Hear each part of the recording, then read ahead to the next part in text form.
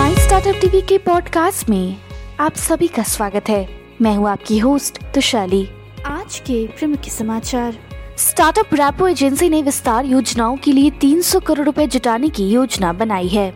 निर्माण startup Wify ने Bloom Founders Fund और यूनिट्स वेंचर्स के नेतृत्व में $2 मिलियन की फंडिंग जुटाई। IISER विज्ञान स्टार्टअप इस सप्ताह प्रमुख वैज्ञानिकों शिक्षाविदों की मेजबानी करेगा। अब समाचार विस्तार से।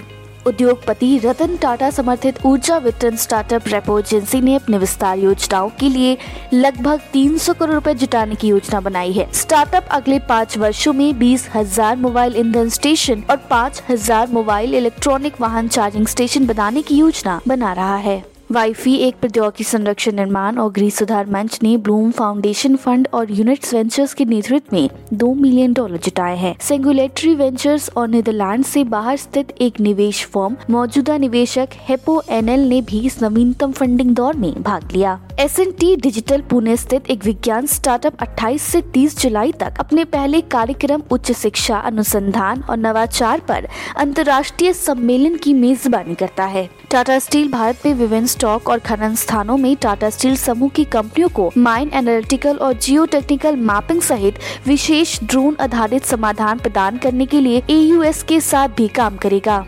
NRL आइडिया देश में पूर्वतम क्षेत्र में स्टार्टअप को बढ़ावा देने के उद्देश्य से एक त्वरित कार्यक्रम अन्य निवेश वाहनों के साथ अगले 3 वर्षों में उद्यमिता को बढ़ावा देने के लिए लगभग 300 से 350 करोड़ रुपए के निवेश की उम्मीद करता है। मान्यता प्राप्त भारतीय स्टार्टअप में से 50% से अधिक गैर महानगरीय शहरों से संबंधित है। केंद्रीय वाणिज्य और उद्योग राज्य मंत्री सोम प्रकाश ने बुधवार को संसद को सूचित किया। मार्क स्पेशलिस्ट प्राइवेट लिमिटेड ने भारत में अपने अपट्यून कार्यक्रम के शुभारंभ की घोषणा की।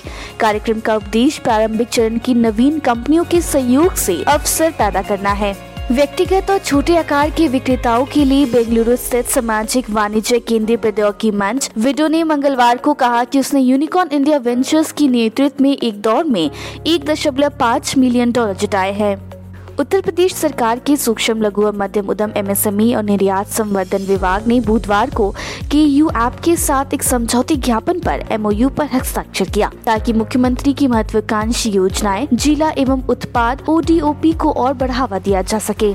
SGX निफ्टी के संकेत के मुताबिक बेंचमार्क इंडिसेस आज हरे रंग में खुलने की संभावना है। सिंगापुर एक्सचेंज पर निफ्टी फ्यूचर्स 99 अंक या 0.59% की तेजी के साथ 16,782.50 पर कारोबार कर रहा था। ये दर्शाता है कि गुरुवार को दलाल स्ट्रीट सकारात्मक शुरुआत की ओर अग्रसर था।